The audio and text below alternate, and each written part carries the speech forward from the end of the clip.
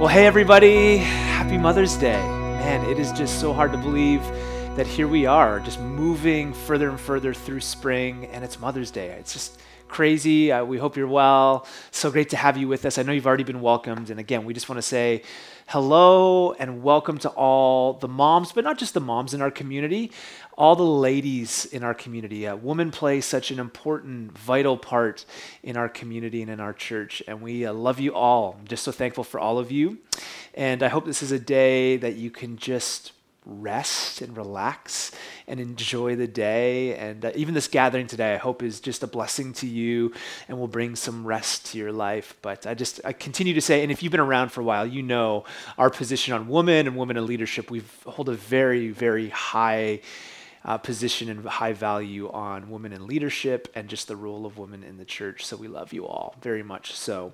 I don't know if you know this story. You probably know this story pretty well. The story of Martha and Mary in the Gospels. Well-known story. If you've been around the church, I'm sure if you're the flannel board, if you were around the flannel board in Sunday school, this is a story you've probably heard.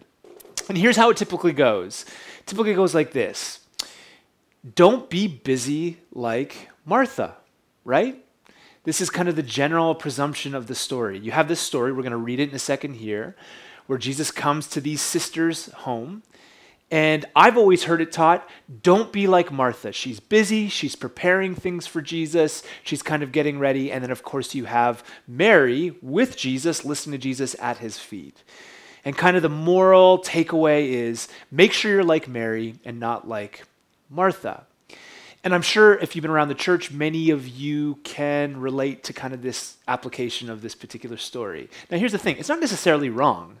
Like, let's be honest. There is nothing you or I can do to save ourselves. And so I've heard this taught that we don't have to climb a ladder to get to Jesus. He just wants to be with us. And is that true? I think that's plenty true. I think that's absolutely true. And I do want to caution us from thinking that somehow we can just climb a ladder to get to God. God, through Jesus, came to us in human flesh and blood, put on display what God is like, and invited us to follow him. And so there's always this picture before us that God came to us. But as we talk about this story, I actually think that it runs deeper than purely don't work all the time, make sure you're with Jesus, make sure you're not caught up in what you're doing. There's actually a deeper story to it. Now, I will say this. Before we read the text. Before the pandemic, there was a pandemic, right? And it was the pandemic of busyness. Man, just before March 2020, I just heard over and over people just feeling like they're burnt out and tired and running from one thing to the next. If you wanted to write a really good book the last couple of years, you probably would have wrote it on rest and slowing down and not hurrying. I think of A.J. Swoboda's book that we went through a couple of years ago on Sabbath and the importance of that. And there's many other popular level books over the last couple of years really dealing with this. So there was a pandemic before the pandemic, and it was busyness. So I want to caution us and just let you know that slowing down is actually a good thing. And again, we can't earn our way to God. But again, with all that said, as I've read some scholars, there is another approach to this particular text that I think is really important to look at. So let's read the text. If you have a Bible, we're going to be in Luke chapter 10. Let's take a second and read the story. And I want to show you something pretty amazing going on here. Luke 10 says this: As Jesus and his disciples were on their way, he came to a village where a woman named Martha opened up her home to him. She had a sister called Mary, who sat at the Lord's feet listening to what he said. But Martha was distracted by all the preparations that had to be made. She came to him and asked, "Lord, don't you care that my sister has left me to do this work by myself? Tell her to help me." All right. "Martha, Martha," Jesus responded, "you are worried and upset about many things, but few things are needed, or indeed only one. Mary," listen to what Jesus says, "has chosen what is better, and it will not be taken away from her." Mary has chosen what's better. So here you get a picture. Martha's pretty upset that Mary is sitting at the feet of Jesus and wants her to help prepare this for Jesus. What's going on here? Well, I'll just say this. Listen, if Jesus showed up to your house, you would probably prepare some things. I mean, it's just hard to kind of point the finger at Martha, being like, what are you doing? You're always working. Why wouldn't you just kind of hang out? Listen, if Jesus showed up to your house or to my house, quite fitting that I'm in my house, I would probably get some beverages ready. I would get some things ready for him as my guest. You know, this traveling rabbi teacher, hospitality was massive in the first century. And even today, you have a guest like Jesus coming over, you're going to prepare some things. But the question is, why is Martha upset with Mary? Is it more than just that she's not helping prepare, or is there something deeper that's going on in this story?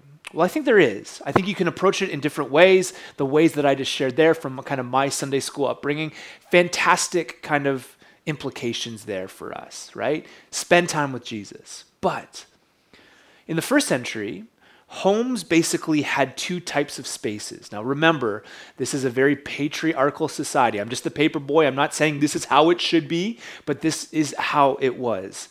In a first century home, at this time, these sisters, in a home like this, there would have been female space, and then there would have been male space, which would have been open up to male public that would have come into the home. So, in the home, there was basically two rooms. At the front of the home typically was male space. In the back was female space. Now just think with me, where would Jesus in this story be sitting in the home? He'd be sitting in the male space, right? Jesus would be sitting in the male space.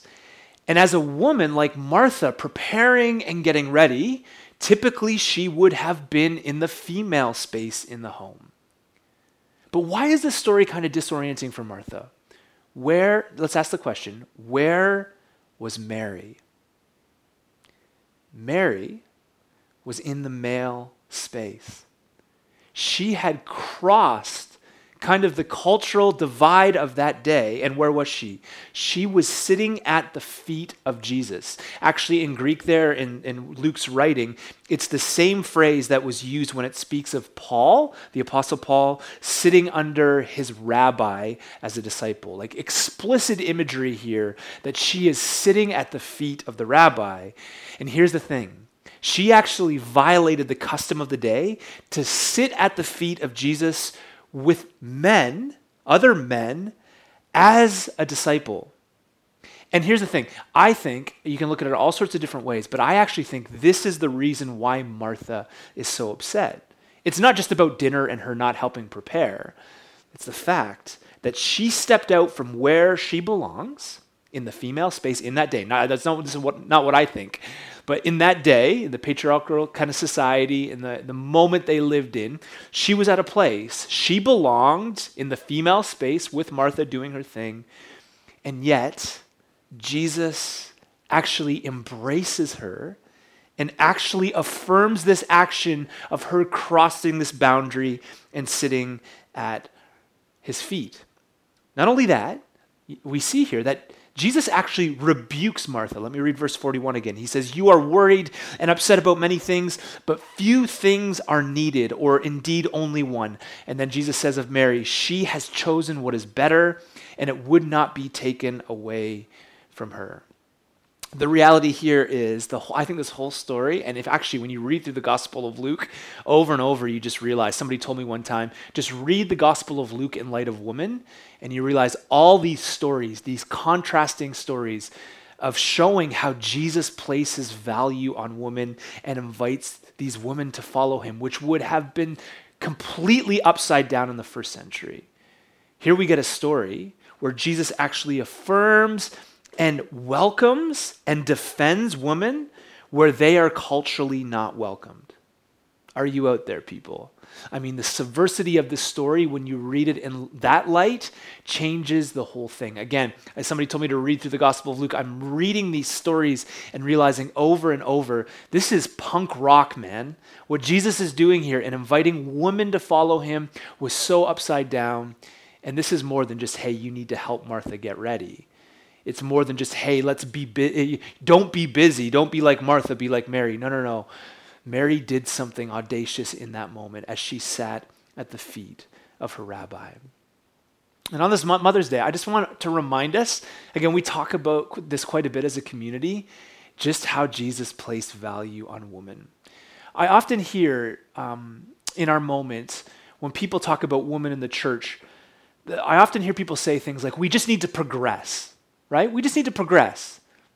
And I actually think that's not necessarily the point, because it's not just about progressing in our ideas about the kingdom and women and their ability and responsibility to play in the kingdom of God. It's more than just about progressing. Actually, when you look back thousands of years ago, you begin to see that Jesus was breaking down barriers, cultural and patriarchal barriers around the way women were treated.